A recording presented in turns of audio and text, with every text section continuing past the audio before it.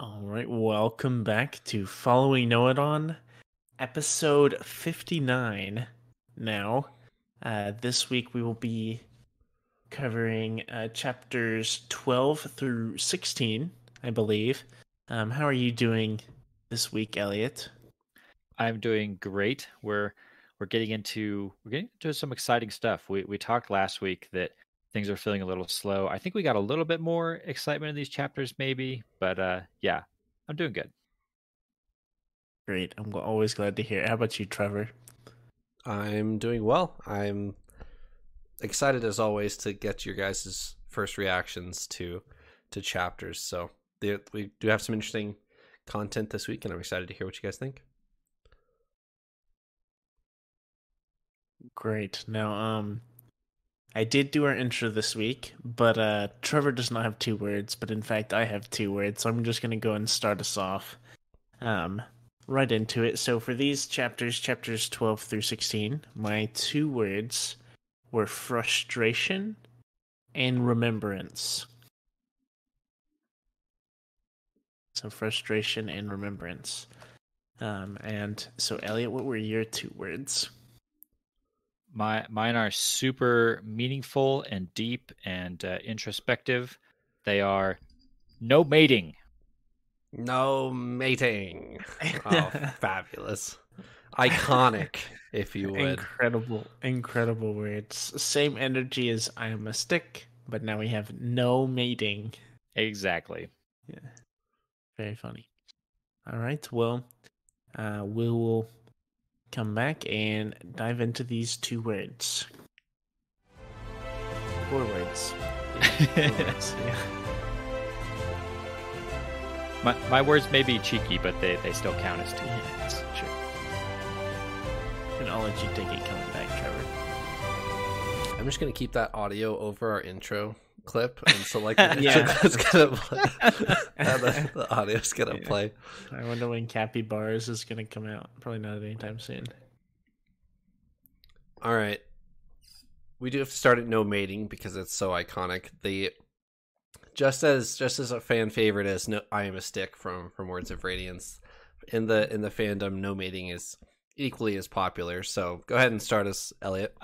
I was going to ask you actually that exact question. I had a feeling that this might be an iconic line in here, which is why I picked it. I don't honestly have anything super insightful to say about this other than we get some interesting Adolin and Shallan interactions and some classic hilarious. I laughed out loud as I was reading my book at when Pattern chimed in there. It was great.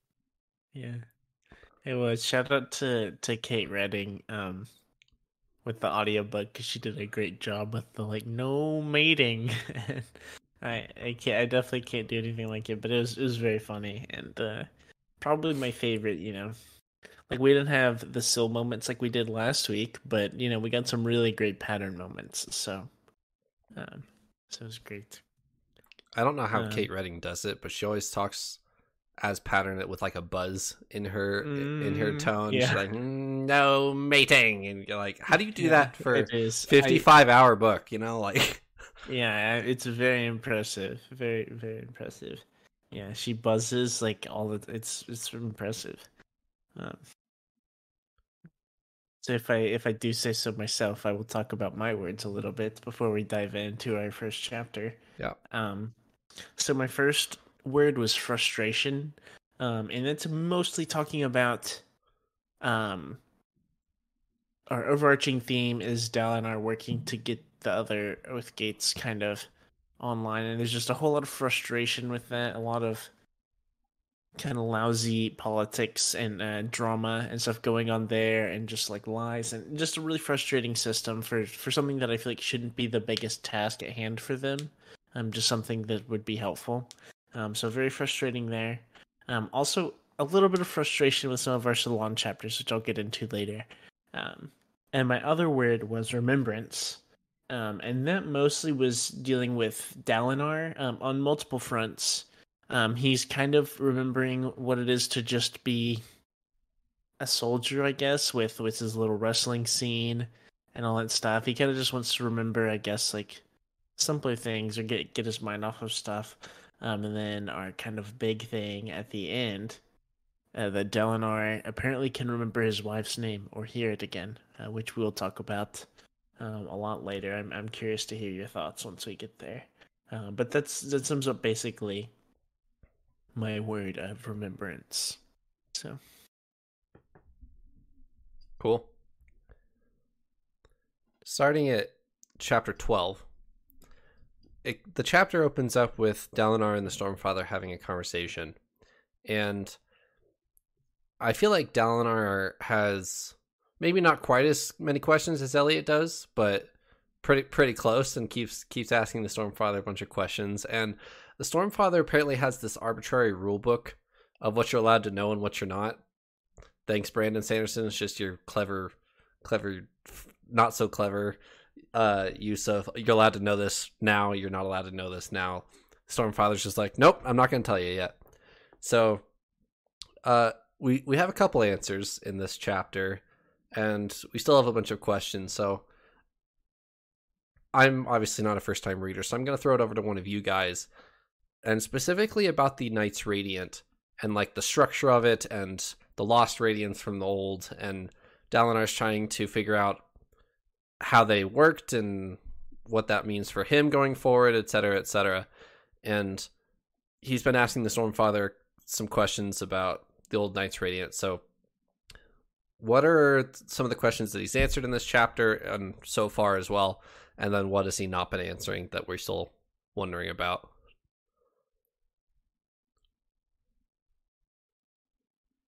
I can tackle your second question quicker than I can the first one. I'm very curious about learning more about the the heralds. We've now seen it, at least two, we think two heralds, like the actual heralds themselves. I feel like there's still a lot of gaps in, like, where did they come from? How did they get picked to be heralds? Are they humans that were sort of, divinely ascended to the rank of herald, or are they, godlike beings themselves of, powers beyond this world? Are they, characters like Wit or Hoid that came from another world? Or I guess we're guessing still that Wit or Hoid came from maybe Rosharis' homeworld. We don't know. But I want to learn more about the heralds is my bottom line.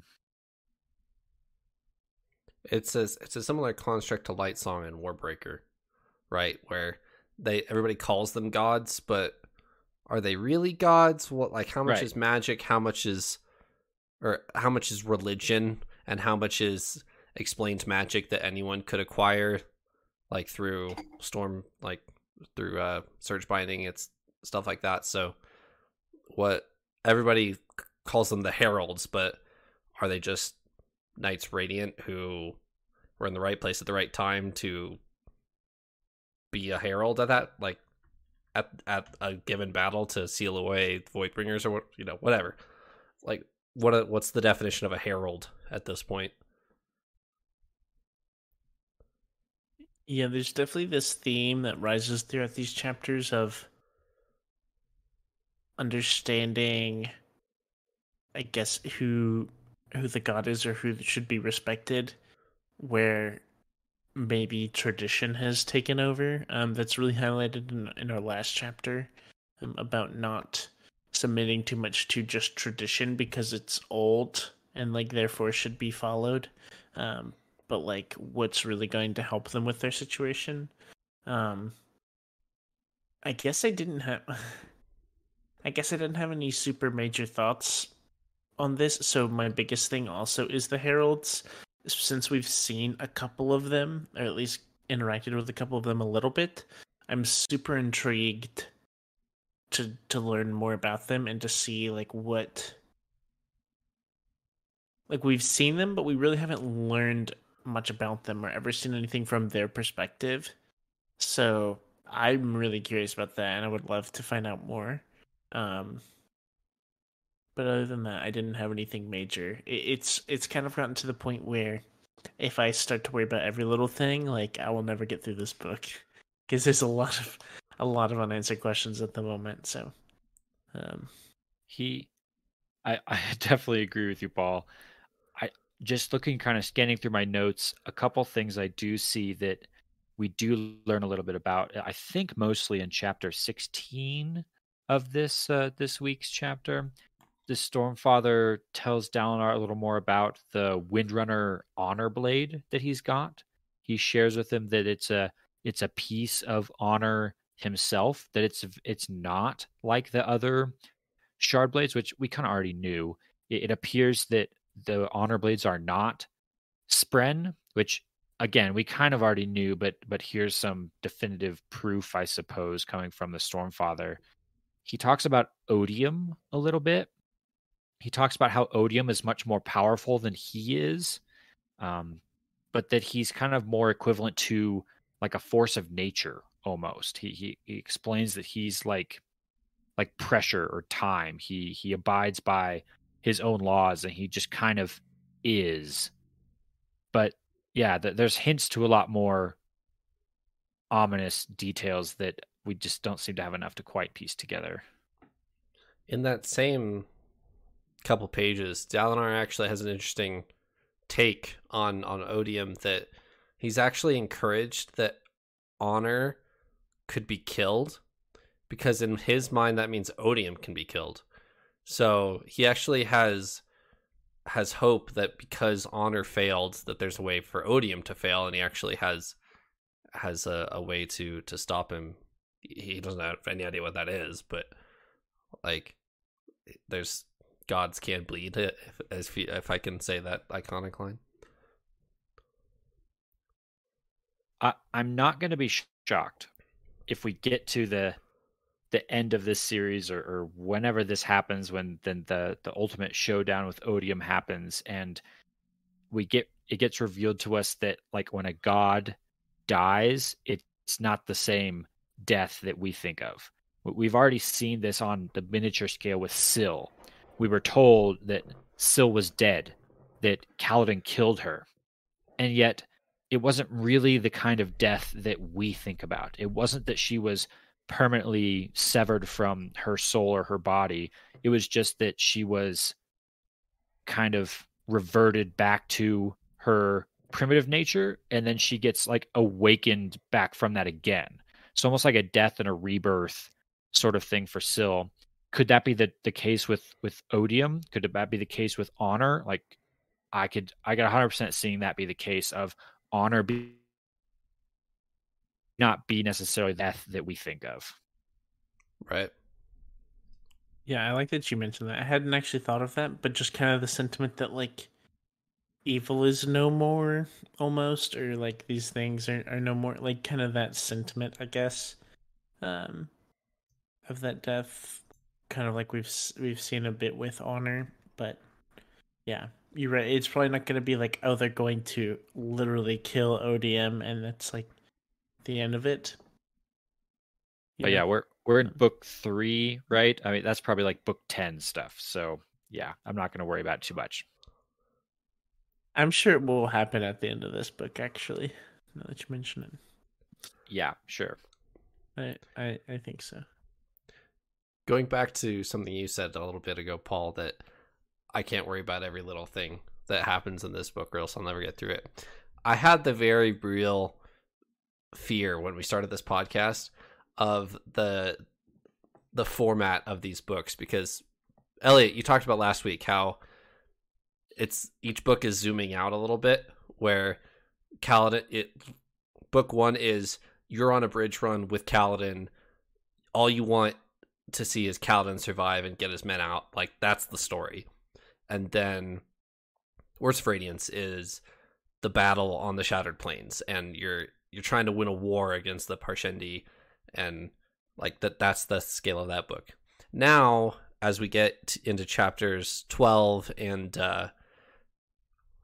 16, I think, Dalinar is talking to the monarchs all across Roshar, and we're still not even halfway through part 1 yet. So I had this very interesting thought when we were going through the Way of Kings of like, by the time we get to Oathbringer, how long are our episodes going to be, and how few chapters should we do? Because honestly, we could talk for an hour on 2 chapters, and we're trying to fit five into this episode. So I don't know. We'll try not to get hung up on every little thing, because we will be here forever. So just yeah.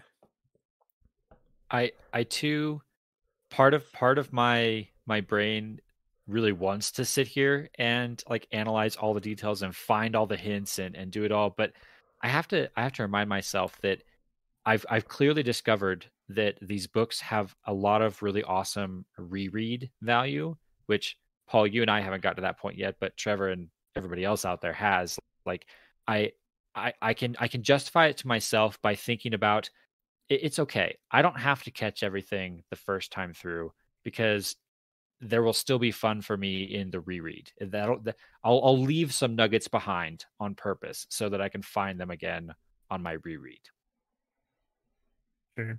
Kind of the thing that's pushing me through is I'm assuming I'm just not going to be able to find or know everything right now, because there's so much stuff that we have yet to learn. That whenever I come back through, I'll be able to see all that stuff. That even if I did take and meticulously look through all these chapters, I wouldn't be able to find anyways. So kind of like we'll get through and see where everything goes, and then we can go back and look and see how it all connects more, potentially. So I see what you mean there, Trevor. Like if we really wanted to, we could do like 2 episodes to it, or 2 chapters to an episode. So, especially on some of our bigger chapters. All right, so we kind of alluded to this last week, but through chapter 12, we have several conversations between Dalinar and some monarchs across Roshar. He sent out this message of saying, "I've made it to Urithiru. Please come join me. We need to make a coalition against the Voidbringers." And everybody ends up dodging him by the end of the chapter, with the notable exception of Taravangian, which we'll talk about here in a second. But everybody who he's hoping, and he doesn't know that Taravangian is as big of a trouble that as we know him to be, but everybody else is deliberately avoiding Dalinar. And we kind of talked about this a little bit, but let's flesh out a little bit more here.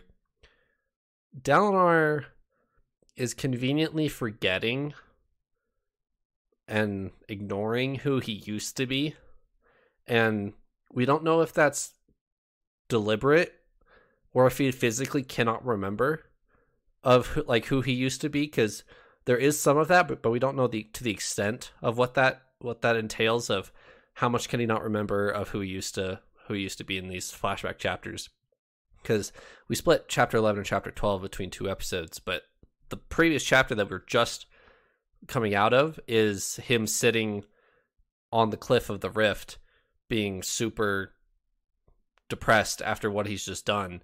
And then we're into chapter 12 of all these monarchs are trying to avoid him because they know who he is. They've grown up hearing about the Blackthorn and Alethkar conquering half of the continent.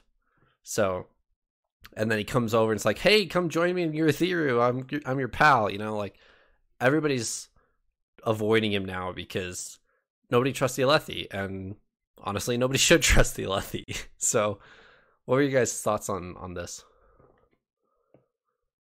I didn't fully make that connection, because we see Dalinar as he currently is, and I guess I at least had the understanding that like everyone kind of knows him currently, and albeit even though now we know him as a relatively like a good character, who has great intentions for things and good plans, he is definitely viewed as weird, or like doing things untraditionally, and just kind of almost a pot stirrer. Like he's kind of causing a lot of trouble, even by honestly doing like standing up for what is right in a way.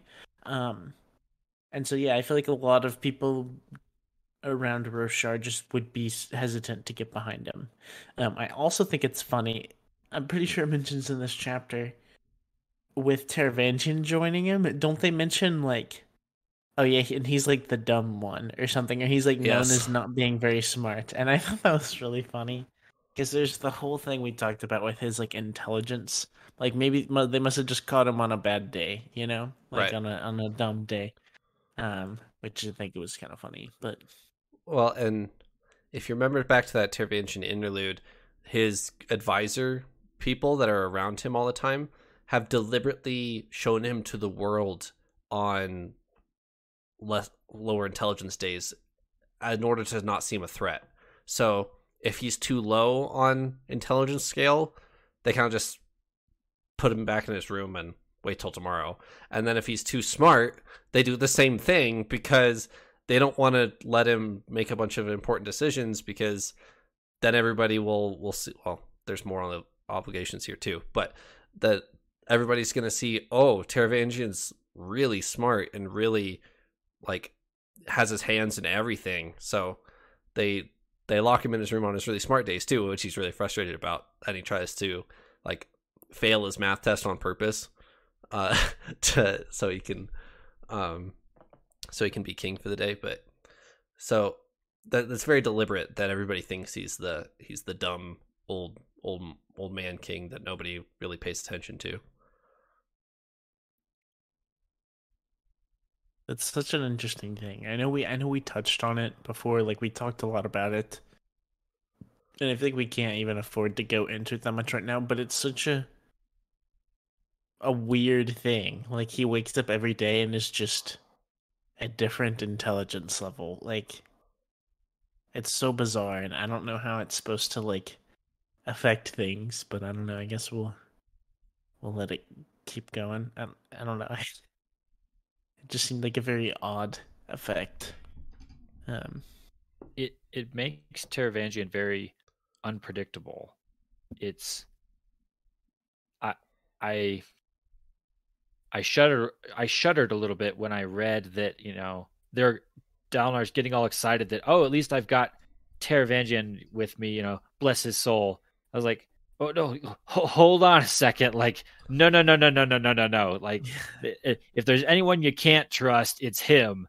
And yet he's got this, reputation of being a bit of a dullard. And Dalinar's like, well, at least I've got one, trusty person. Is like, dude, he's the most untrustworthy of all of them because of this unpredictability that he's got. But yeah, of course, Dalinar doesn't know that. Exactly. Also, this isn't that relevant, but just kind of the concept you talked about, Trevor, where they kind of keep him in his room on whether he's too dumb or like he's too smart on days like that. I kind of get the sense, kind of like Warbreaker that we talked about, where kind of the advisors are. It seems like they're kind of pulling the strings and stuff, almost with like the God King, and it's not the same. But I was just thinking about that, and it's kind of interesting. So, yeah. Elliot, you were talking about how weird. You were talking about how excited Dalinar was that Taravangian was joining him. In book 1, he trusted Sadeas. That didn't go well for him. In book 2, he trusted Amaram. That didn't go well for him. So where's this one headed? Yeah, nowhere good. Nowhere good. I didn't think about that. Yikes! Who's he gonna trust next book? Odium? I don't know. Like, what's gonna? Well, if he makes it to next book, I was gonna say, assuming he survives this book, we'll see. But yeah, I was intrigued by these sections with the other monarchs. You nailed it, Paul, with frustrating. I really wish that these other monarchs would work with Dalinar, but like we've been talking about, we see the real Dalinar. We know what his motives are. Everyone else has a very different picture of who Dalinar is, and Alethkar does not have the most clean track record. And so, yeah, I think Dalinar is going to be pretty hard pressed to unite them. He's been given a very, very monumental task.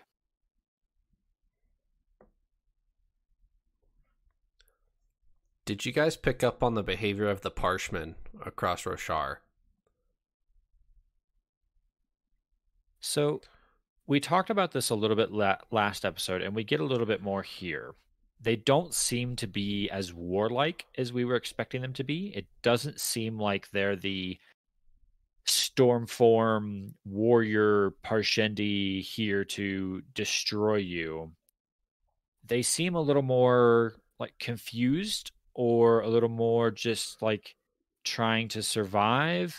Here we get some examples of them negotiating. There's at least two, I think, different monarchs who are negotiating with the Voidbringers, which catches Dalinar and everybody else off guard, which I'm gonna reprimand them a little bit. That they should not be surprised by this. They themselves negotiated with the Parshendi long before any of this was happening. That they should not be surprised that that's a tactic that the awakened Parshmen would use. Dalinar himself met with Eshonai more than once, or maybe it was Adolin that one time. I don't remember all the instances, but he's talked with them. He knows that they're willing to do that. And so for them to be so like caught off guard by this is a little surprising to me. I get that they just came out of a battle, a war with them, and so they're expecting these monsters to be taking over the world, but I think they're quickly realizing that's not necessarily what's happening here.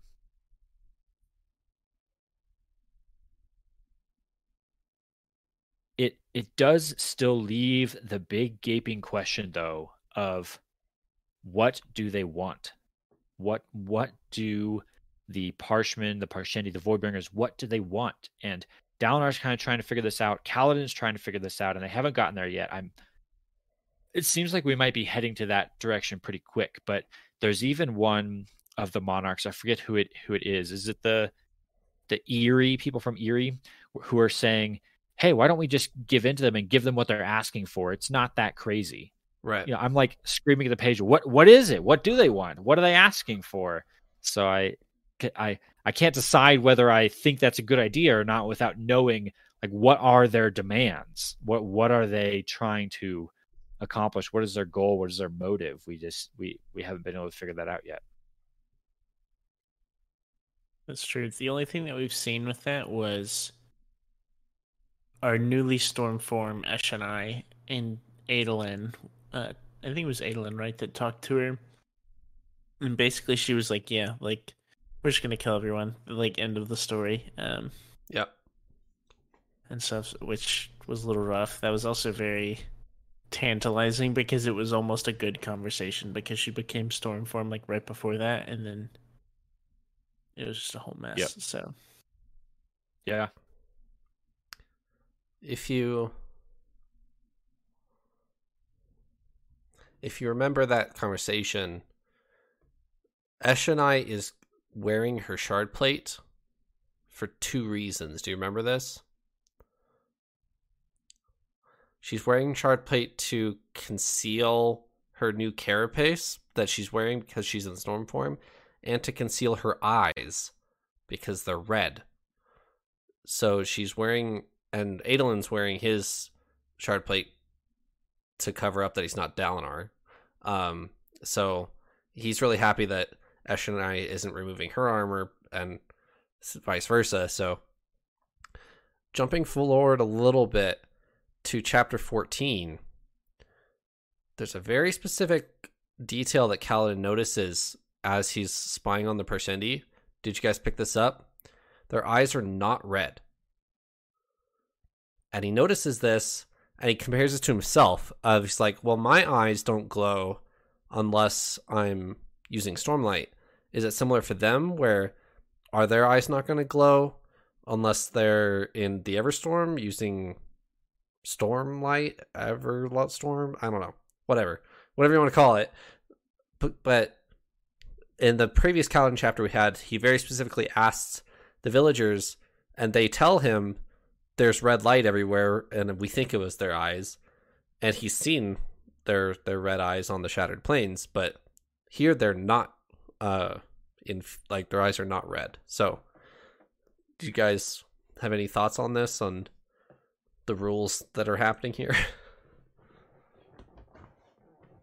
this could go back to my whole there's a negative Stormlight or whatever with the Dark Sphere and the Everstorm. That would make way more sense is that it's tied to this Everstorm, right? Maybe that power is just something that can be summoned, but we don't know the system fully, but I imagine it's just kind of this whole like inverse of the Knights of Radiant and stuff like that. Like it's just the underside or the opposite of that. In the same way that we know there were like not 10 or 9 heralds, one left behind, all that stuff. And weren't there like 9 shadows coming out from our Odium's champion, all that stuff? So it just seems like there's a whole flip side to everything that we know as good. And so, I don't know, maybe they have their little evil Stormlight. So. Yeah, I did notice that they're clearly, well, maybe not clearly. My assumption is that this simply means they're not in storm form. That was kind of how I took it. Was I'm expecting the red eyes to be a byproduct of storm form, and so I'm taking this as okay. These Parshmen have not transformed into storm form. They've transformed into like work form or war form or something a little less ominous, but maybe not necessarily. Maybe they are in storm form. They're just not charged with whatever dark Infused. light there it is that comes out of the Everstorm. I jumping forward while we're talking about chapter 14. Trevor, you mentioned the red lights, which I've thought could potentially be the spren that we've seen come up a couple times. The storm spren, or I don't know if we know exactly, void spren. I think sometimes we've theorized they could potentially be. We've seen them in relation to the Parshendi on the Shattered Plains, or like Syl keeps seeing them or something like that back then. I'm wondering if those spren are just kind of like hanging out with the Parshmen and the Voidbringer versions. So that's what these red lights are, not the eyes. Perhaps, but then I also noticed in that chapter 14, there's another perhaps spren-like character or being that appears that seems very odd. Kaladin gets caught eventually as he's spying on the Parshmen, but he's caught by this ribbon of yellow light is the way he describes it, of something like alerts them to oh, there he is, he's right there, and it's just described as a ribbon of yellow light, which sounds very spren-ish, but also very new. What is that?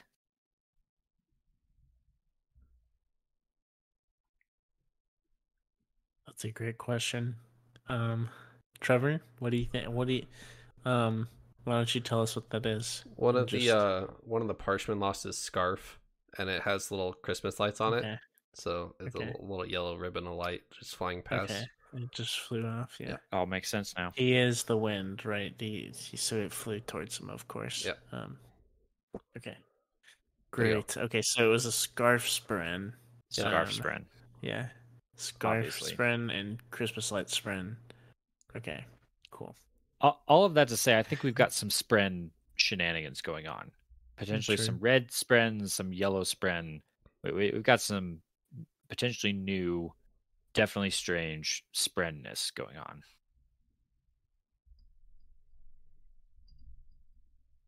We can mention it briefly, although I don't want to spend too much time on this. But poor Gavilar. I don't know if you guys feel sorry for him or if you guys think he's pathetic, because there are people in the fandom that think both of like the. Do you mean Elhokar? Yes, I do mean Elhokar. I apologize. Where Elhokar is trying his best. He really is, and he's just not succeeding anywhere. And he finally acknowledges this. It is kind of funny. And surrenders his regency of Urithiru to Dalinar, like officially. And so Dalinar is the king of Urithiru now, and gives his princedom to Adolin, although he hasn't really had that conversation with Adolin yet. But not that that really matters, because they're not in Elhokar. So, Dalinar is now the king of Urithiru and the Shattered Plains, and Elhokar is like answering to him while in Urithiru. Whatever you guys' takeaways from this little scene here. I was just kind of stuck thinking, can Elhokar do that? Like, who gives him the authority to grant the high kingship of Urithiru over all the lands of the entire world to Dalinar? Like, it's a very strange promotion / resignation / I don't even know.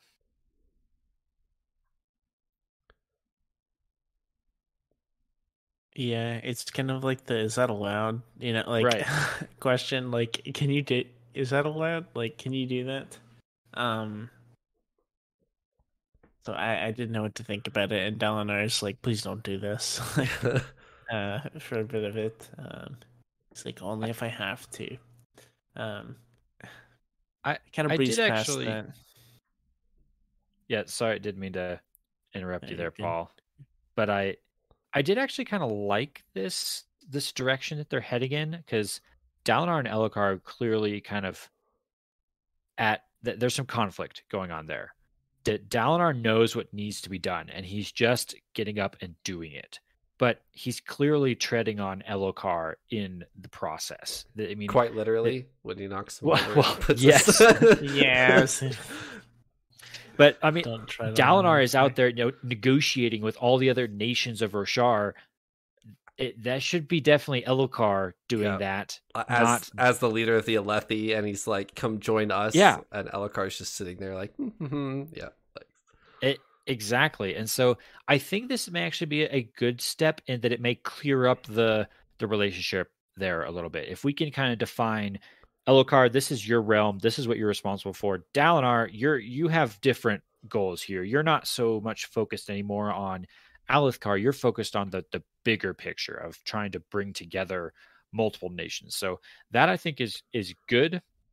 I wonder how this is going to be received by all the other nations. Who died and made you king of the entire world, right. Kind of is essentially the response I'm expecting him to get when he says, I, Dalinar, High King of Urithiru, summon you to join me. Yeah, that's not going to go well. Right. I mean, people already think the Alethi are entitled to whatever they want, because back a generation ago, Gavilar took whatever he wanted. So now Dalinar's like, yeah, I'm in Urithiru. Come join my coalition and join my army, Exactly. Like, we want you to fight against the Voidbringers. Yes, exactly. More motivational posters. Yeah. All right. Chapter 13 and chapter 15 together. Yes. All right. So before we jump, no, actually, I'll save that for a second here. Shallan and Adolin are still going strong, which we had a couple maybe hints of something happening between Shallan and Kaladin in Words of Radiance, and maybe that's still a happen, but Shallan and Adolin are flirting back and forth. There's multiple lines where in this chapter where you're like, I don't know. I don't want to. I don't know if this was your reaction, Paul, but it's like, I don't really want to read that, like, don't, moving on, like, Paul, what were your thoughts in chapter 13 and chapter 15? So it's definitely not as bad as Dalinar and Navani for whatever reason, but okay. But yes, I agree. I mean, it's kind of whatever. I honestly didn't mind it that much. I will say in chapter 15 I had a lot of complaints, which we'll get to in a little bit. But as far as like the whole love triangle, I think it is at least a little interesting because it is a kind of a triangle. Kaladin is kind of on the outskirt of it. It's just kind of hinted at randomly. Whereas Adolin and Shallan are like betrothed, kind of. They're like engaged, or however it fully works there. So it's a bit different, but there's kind of that hint there of like, ooh, you know. So it makes it at least a little interesting, but yeah, I don't care about that stuff. It reminded me a lot about you. I think it wasn't this past episode, but the episode before. You were talking about like how weird it is about safe hands, Oh and yeah. that was really like showcased here. That she was like, oh my gosh, like she put like 4 layers over her safe hand, in kind of a panic because she was like had nothing on her safe hand whenever Adolin like arrived and stuff, and it was kind of funny. Um, but as far as all the mushy stuff goes, I was just glad we had Pattern there to make sure there's no mating. Elliot, I'm curious if you were picked up on this, but what's Pattern's first thought when he hears the word inappropriate? Inappropriate. You mean like dividing by 0? Dividing by 0. Yeah, I yeah. love Stuff you that should line. never That's ever right. consider doing. Yeah, I'll stop you from that. And then I just imagine him like, you know, he retreats to his little bowl or whatever he's doing, and then for the next like 20 minutes is just thinking like, what could they possibly be doing? Like what could it be? I just don't get. Oh, wait, no mating. Yeah. That's what it is. It was great. I love that. Patterns are little And this what's that? Have you guys seen Soul, the new Pixar movie? Mm-hmm. What's the dude's name that's keeping track of all the souls passing through, and he's just like the numbers guy? And- Terry. Yes, Terry. Thank you. And I just imagine Pattern being like that, where he's just kind of in the shadows, like doing all his like number things. And it's like, what would be the most inappropriate thing ever? Oh, dividing by 0, obviously. Yeah, Like, missing a count, missing Yeah. one of the counts, you know. I almost thought of it as like if you had like someone who is just from a much older generation or something that like is trying to figure out what kids nowadays do, right. and just kind of would go through a list and be like, I bet this is what these kids are talking about, or like, I don't know if you see the jokes with like parents who use abbreviations wrong, like LOL and stuff like that. Like that's kind of what I was getting here. That same energy, just like Pattern has no clue what's going on, but he's trying. So very sweet of him. But I'm still sticking to my. I think I may have broken this out like very shortly after we first met Pattern, but I still think he's the Olaf of this story. He's the goofy snowman who's completely out of his element, and he's the Olaf to Shallan's Elsa, I suppose. sure, he's like, yeah, like he's a snowman who's like, I can't wait for summer and like Right. days at the beach, you know. Just yep, Stuff like that. goofy. I think special kid, isn't that what we called him at one point? Yes. Oh, bizarre kiddo. Bizarre Yeah. kiddo. There you go. Yeah, yeah. All right. Shallan, Veil, brightness radiant. So Shallan is painted like Adolin gets all excited, like, yo, we should practice with our shard blades. You've got a shard blade. That's like what I'm all about. So I'm gonna teach you how to use shard blade, whether you like it or not. So I brought them with me, even though before I even asked. I'm gonna go get those shard blade guards. I'll be right back. And Shallan is like freaking out. Like, I hate summoning my blade. I only do it to summon or to work the oath gates. I'm not going to use this at all. And she kind of composes herself and paints brightness radiant onto herself. We've seen this a little bit with Veil, but what were your guys' emotions, I suppose? I always say thoughts, so I'm going to try to something else of How was I Shallan feeling? versus Veil versus brightness radiant. I would like to know Elliot's thoughts first because I have a lot to say and I don't want to influence anything. I could definitely share some of what I was thinking or feeling during this section. I was first off, I think, impressed with Shallan, and that this is I think a fairly clever tactic of compartmentalization. She she can't handle wielding that blade because of the memories that are attached to it. So she compartmentalizes by saying, "Okay, I'm going to be a different person, a person who doesn't have to deal with that." And that is a ineffective way for her to deal with that barrier, that challenge. But then on the flip side, I'm very disappointed in Shallan in that we're back to the whole that is a terrible way of coping with that. The whole I'm just going to pretend this didn't happen and hide behind this persona of another person. And while I Shallan has been through some terrible stuff, and I totally, you know, don't want to, put myself in that position and say that I wouldn't do the exact same thing, but she's kind of avoiding her problems, and I don't think it's going to end well. See, there is one thing that I have to say. In that I didn't think of it that much in the context of her struggling to use her shard blade.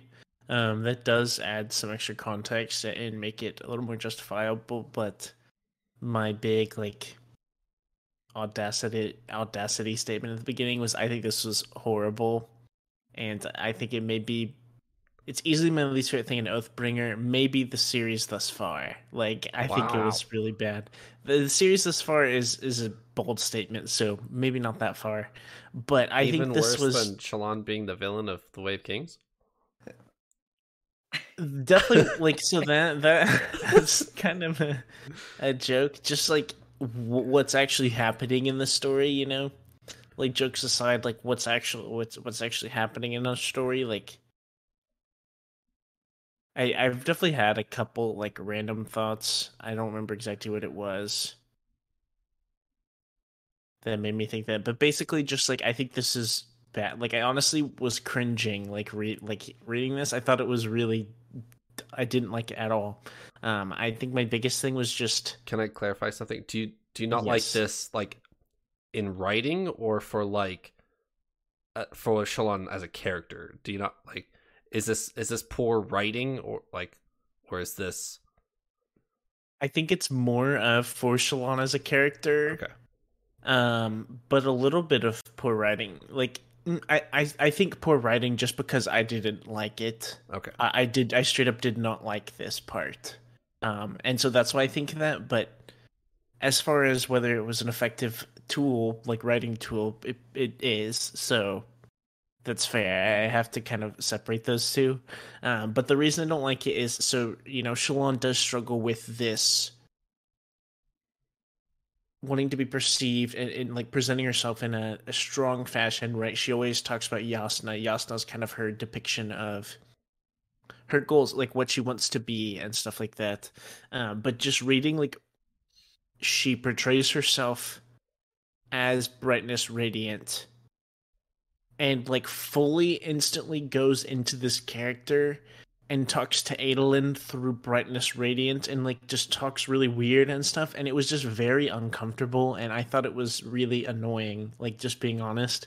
I didn't like it at all. I understand the concern, but I feel like it was so extreme that I didn't like it. I thought it was really cringy to read, honestly. So yeah, I feel like I have very strong thoughts about it, and maybe it's a little mean, but the whole Brightness Radiant thing that she did, I thought it was really, I didn't like it at all. It's straight up, it's my least favorite chapter so far of this book, easily. I just did not. I thought it was just really poor. I didn't like Brightness Radiant at all, and I thought it was just reading. I don't remember specific quotes of the dialogue, but just she calls him Bright Lord Kholin. And yeah, there's a couple other phrases of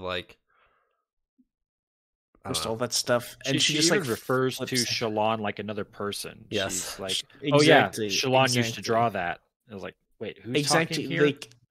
I was thinking about that, because Adolin was there talking to Shallan, then he leaves for a second and comes back and is now talking to Brightness Radiant, who's talking about Shallan and all this stuff, and in a realistic sense, this is a book, right? But in a realistic sense, it's like if I'm Adolin, like, and this happens to me, I'm like, okay, like, sorry, I don't know that we're gonna get married anymore. Like, this is a little concerning, right? And like, I don't know, it was just very weird, and I didn't like it. I thought it was really like all the stuff was just very weird, and I don't think it was even a great way to show her concern of being like kind of separating herself from Shallan, who struggles with these things. I do get that concern, but I didn't like the way it was. I thought it was really. I feel like I'm just beating a dead horse at this point, but I thought it was like a poor way to represent that. I think it was just so over the top. Like it was way too far to try and get a point across. That it was kind of ridiculous. Would you have felt better, Paul, if perhaps like the lines that she was audibly speaking were instead like thoughts in her head of like Shallan and this character of Brightness Radiant, like the two of them talking, as opposed to like actually Brightness Radiant talking to Adolin? Would that have been a better way to portray it, perhaps, for you?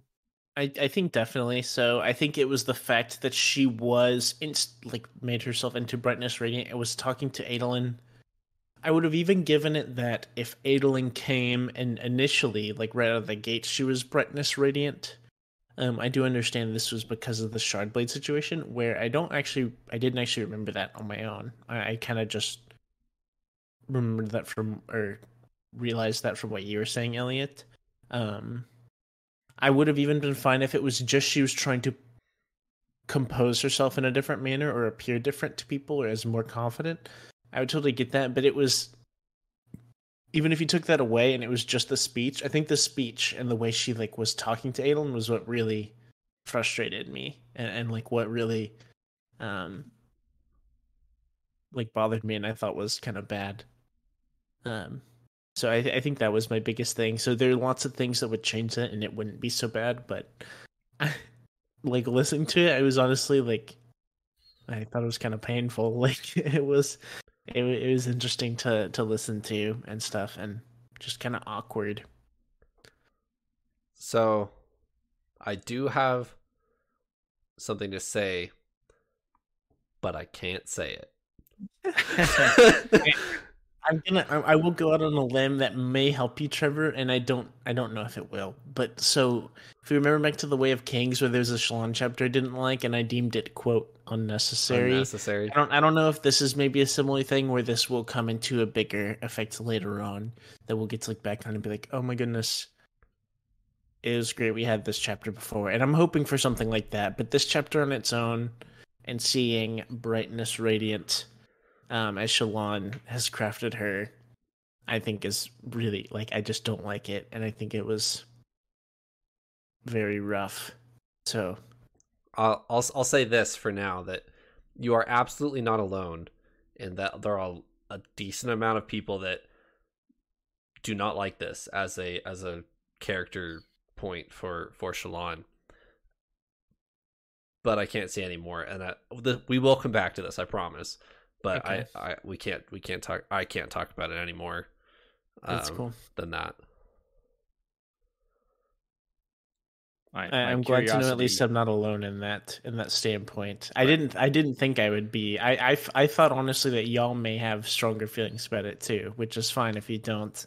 Like I do understand that, like kind of where the point comes from. But I think it was, yeah, I just did not like it. So. I'm extra curious now where this might be going if Trevor can't even talk us through this one scene. So I'm intrigued now. Yeah, it definitely seemed like a not super important scene, like kind of like just like the funny little side piece, I guess. I didn't pick up anything super major from it, at least. Right. So yeah, we'll see where that goes. Anyways, with that, I lay my point to rest and move on. So, Chapter 16. Mm-hmm. We have we've got more Dalinar self dialogue. Basically, he has Szeth's old Windrunner blade, and he's hiding it. And he's referenced the fact that he could he could use it as like a tool to give somebody Windrunner powers. So, and like maybe scout form or something if Kaladin's not around. So he's toying with that idea. And now that Gavilar, why do I keep saying that? Now that Elhokar wants to go to Alethkar, man, to go, to take back his homeland with Kaladin. If he does that when Kaladin gets back, he's gonna need, like, depending on how long that takes, he's gonna need a Windrunner because, you know, Uthir is out in the middle of the sky basically. So he could really use a Windrunner around here. So, any thoughts on where this blade is gonna go to? I think that Dalinar is really wise to be cautious here. It would be super convenient for him to pick, heck, Adolin. Adolin Yeah. has Adolin's not been, Adolin's the obvious choice, right? Like, yeah, sure. Or even, yeah, just like temporarily give it to one of his, generals that he trusts or something, like to get those Windrunner powers, which would be very useful right now.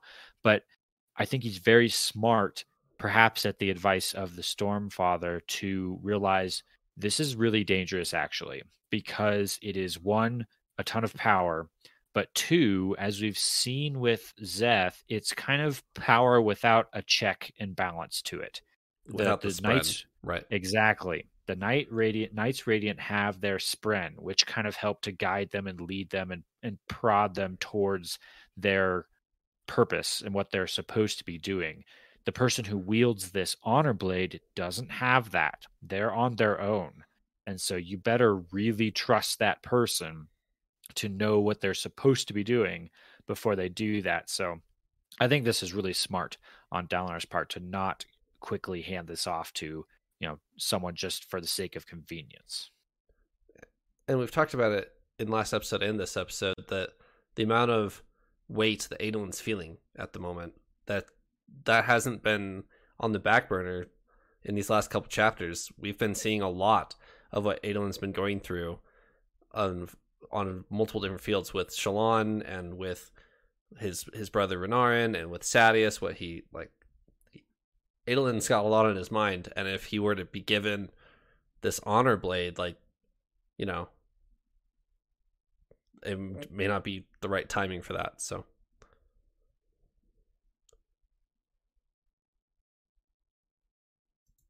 but before we talk about more of the politics, did you have more on that honor blade, Trevor, that we needed to talk about? nope. Before we move on to maybe back to some of the politics or Dalinar's past, although this is tied to Dalinar's past, in this chapter, Dalinar has a short moment where he's talking or thinking to himself more about the thrill, and he drops a line that caught me off guard. He seems to imply that the thrill is uniquely Alethi. Did I catch that right, Trevor? Yeah, and this is not actually the first time you've heard this. And that doesn't surprise me. With all this stuff going on, it doesn't surprise me that I missed this before. And maybe it was even in my notes, and we've had so much stuff that I've forgotten about it. But this actually is making me rethink a little bit about the thrill. Why is the thrill unique to people from Alethkar? That seems really strange. Even kind of given some of the previous implications that perhaps the thrill is tied to Spren.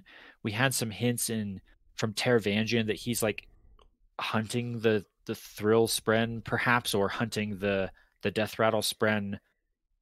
Again, it's all very vague wording. We don't really know exactly what, but if the source of the thrill is some sort of mystical being, why only Alethi? That's strange.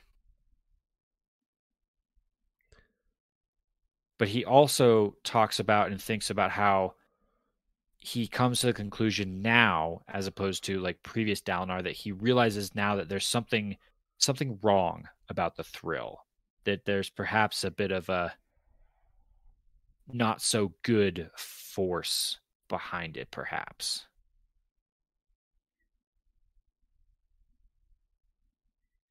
Yeah, that's something that I didn't actually catch on to that the thrill is strictly Alethi. I did not catch on to that, and that's really interesting. And this may not be the case, but what I feel would explain this well is seeing if other nations or groups have a thing of their own. Oh yeah. I don't know how that would really tie into things. Um, but I am a little confused. My thought was maybe it has something to do with like being around these oath gates or something like that. I'm just trying to think of like I don't know. I feel like it had to be something geographical. I really don't know. I'm kind of it's just all speculation right now. Well, And it's hard to say. But you're sparking some ideas in my brain here, Paul. I had not thought about this until you just said that. Didn't we at one point weren't we exploring some version of the map that had like 10 kingdoms on it? And we theorized that this was perhaps tied to like the 10 heralds, or 10 is a unique number, but perhaps like the number of regions of Roshar seem to have some significance. Do you guys remember that perhaps? yes, yeah. I think it was that there's like the old map that has like the old names Yeah. for It's the in places or something. it's in the hardback Way of Kings copy, and it calls Alethkar Alethala, and Babatharnum is another name. I don't remember, but yeah, there's all the old names on it.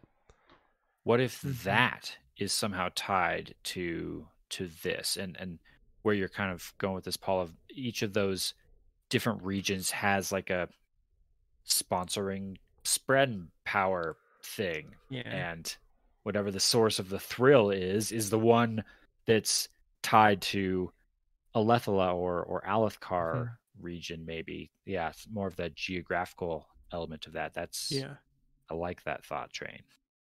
It definitely could be. It's just kind of we can kind of be on the lookout, because if there's something like that for other groups, then I feel like we can really entertain that.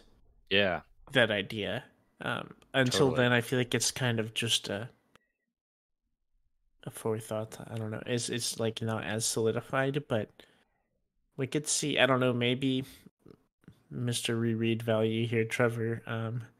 I don't know if maybe there's stuff we've missed, and he probably can't share that. But if there's like stuff we've missed or we've seen other groups, like whenever we're in Shenovar, or places like that, where they have, I don't know, a passive ability or like this kind of innate trait. We have seen one person who perhaps has a regionally bound superpower, if you will, and I'm thinking of Axes. His like special powers and abilities of like the tattoo notes he takes on his own skin, and the way he can just like control the anatomy of his body at will, is implied that that's perhaps an Amian ability. It's an ability tied to like where he's from. So is the thrill the Alethi version of their racial power that they get? Now I'm even more intrigued. I had not thought of that. All I'll say is I'm really glad you're thinking along the lines that you are. It's like keep going with it, because geographical. I was going to bring up the word geographical if you didn't, Paul, because Taravangian is hunting for Spren at a specific location, and what's our Amian friend who's hunting Spren? Axes. He's in the Reshi Isles hunting Spren in a specific location. Like there is, and Shallan in the other chapter we just read, she got Shame Spren for the second time in a week in Urithiru, and hadn't ever had Shame Spren from where she's from. So there is something geographical happening with certain Spren in certain places. So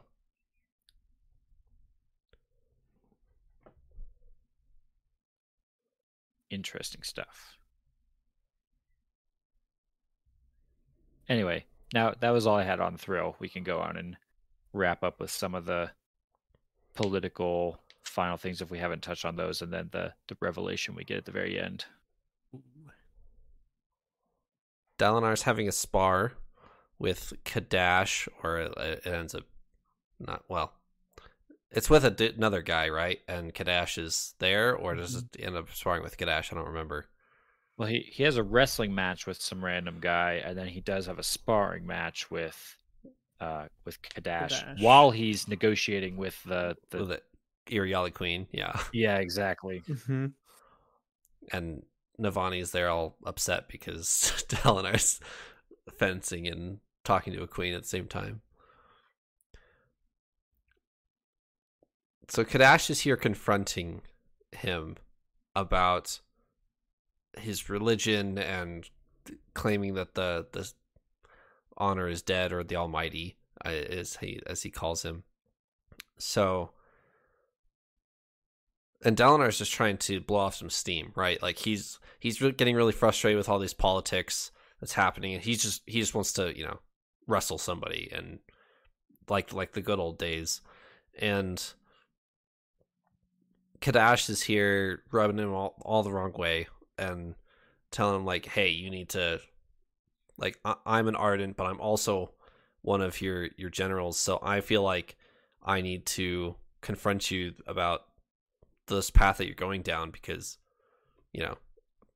I'm an honorable, like, shout out to Kadash, who's has the courage to speak up about what he thinks that Dalinar should be doing, because nobody else is really willing to tell him these things, that they're all just talking about how he's a heretic behind his back. But Kadash, he's like, I've known you for so long. Why are you doing this? Why are you talking about the Almighty being dead? That type and stuff like that.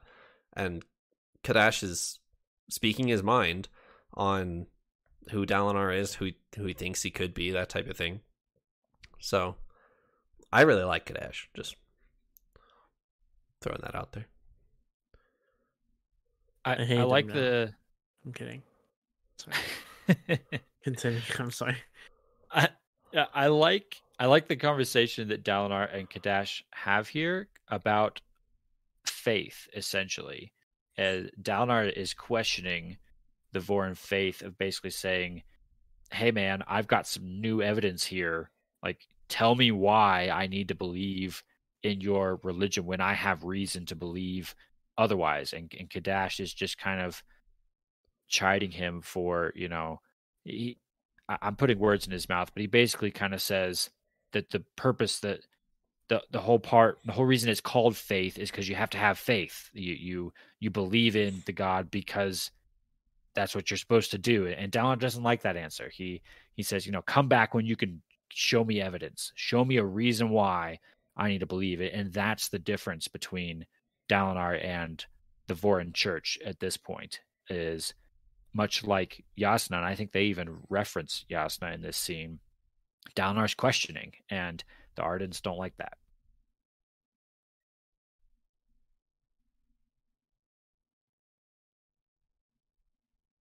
While he's having this conversation, he's also talking with the Iriali Queen via Navani and a Spanreed off to the side. And she kind of just drops an offhand comment of, yeah, we're gonna sign a treaty with the Voidbringers. And Dalinar is like, you're gonna side with the enemy? What do you mean? Like, how is that even an option? That we're talking about Voidbringers, Knights Radiant. Everybody has heard children's stories of the Voidbringers, and you're gonna sign a treaty with them? Like, he's so frustrated at this point with people. And I mentioned this earlier, I can't decide how I think about this because I don't know what the Voidbringers' terms are. If they truly are coming to the Iriali people and saying, hey, let's work together, I'm all for partnering with them. Like, that sounds like a great idea. Let's have peace and not war. That sounds fantastic. But if they're asking for, like, oh, and you're going to pay us, like, human sacrifices and, all this other stuff, then then yeah, absolutely. Why are we partnering with evil in doing this? So we need more info here. We need more info, and I'm hoping that Kaladin is actually going to be our source of that. He's behind enemy lines, if you will, at this point. So I'm hoping Kaladin will get us a few pieces to fill in our puzzle. We kind of skipped over that, but yeah, Kaladin's captured or gave himself up willingly. He could have flown off at any point, but he's like, no, I'm going to surrender and see what's happening here. That was at the very end of 14, wasn't it? Yeah. His little glimpse, with the yellow scarf spread. Yeah. Yes. I actually, on that really quick, I thought that was actually really intelligent of Kaladin. Kaladin can sometimes be a act first, think later kind of person. Yeah. And that was actually really smart when he realized, hang on a second, this is not what I thought it was. Let me take this slowly, and I'll surrender, realizing that he can probably escape whenever he wants. But let me collect some more info here. Let me figure out, like, kudos to Kaladin. That was a think first instead of the punch everybody and then realize it was a bad idea. Yeah. All right, we had a name drop, quite literally, at the end of this chapter. And Dalinar does the biggest double take in the world. Is it Navani who says his wife's name? And she's like, yeah, but like back when Evie was alive. And he's like, what did you just say? And he's like, oh, I'm sorry, I forget you can't hear her name. He's like, no, I can hear her name. Like, hold on. So, what? I envisioned this as the classic movie scene where like Dalinar's eyes get wide and the camera like zooms into his eyes, and then you see this like super fast flash of like all his memories of her like all playing all at once, and then like it zooms back out and Dalinar's like, oh, I know. Like that, I saw all of that in my head like as I read this section. It was big moment. Definitely. I definitely got the similar depiction there, Elliot. I was a little confused because I don't know what's changed that he's like can hear. Yeah, I guess exactly. I just have to read and find out. But I feel like we haven't had anything. I think it would be this would be a monumental thing that either changed or I don't know, maybe it's with his relationship with the Stormfather somehow, because I feel like that's gone pretty well. Like they're kind of friends now, I think. As good of friends as you can be with them, like yeah. So I don't know, but I'm that's my biggest thing right now is I want to find out what happened there, what's going on there. Yeah, I totally agree, Paul. We've had a few momentous things that have happened in Dalinar's life recently, but none of them seem to have like immediately triggered this. And so it's hard to tell what it is. Is it him marrying Navani? Is it him bonding with the Stormfather? Is it the presence of the Everstorm is like weakening the magic that's got a hold on him? Like there's a lot of different reasons this could be, and there doesn't seem to be any obvious this happened, now he can remember his wife, got it. It's where did this come from?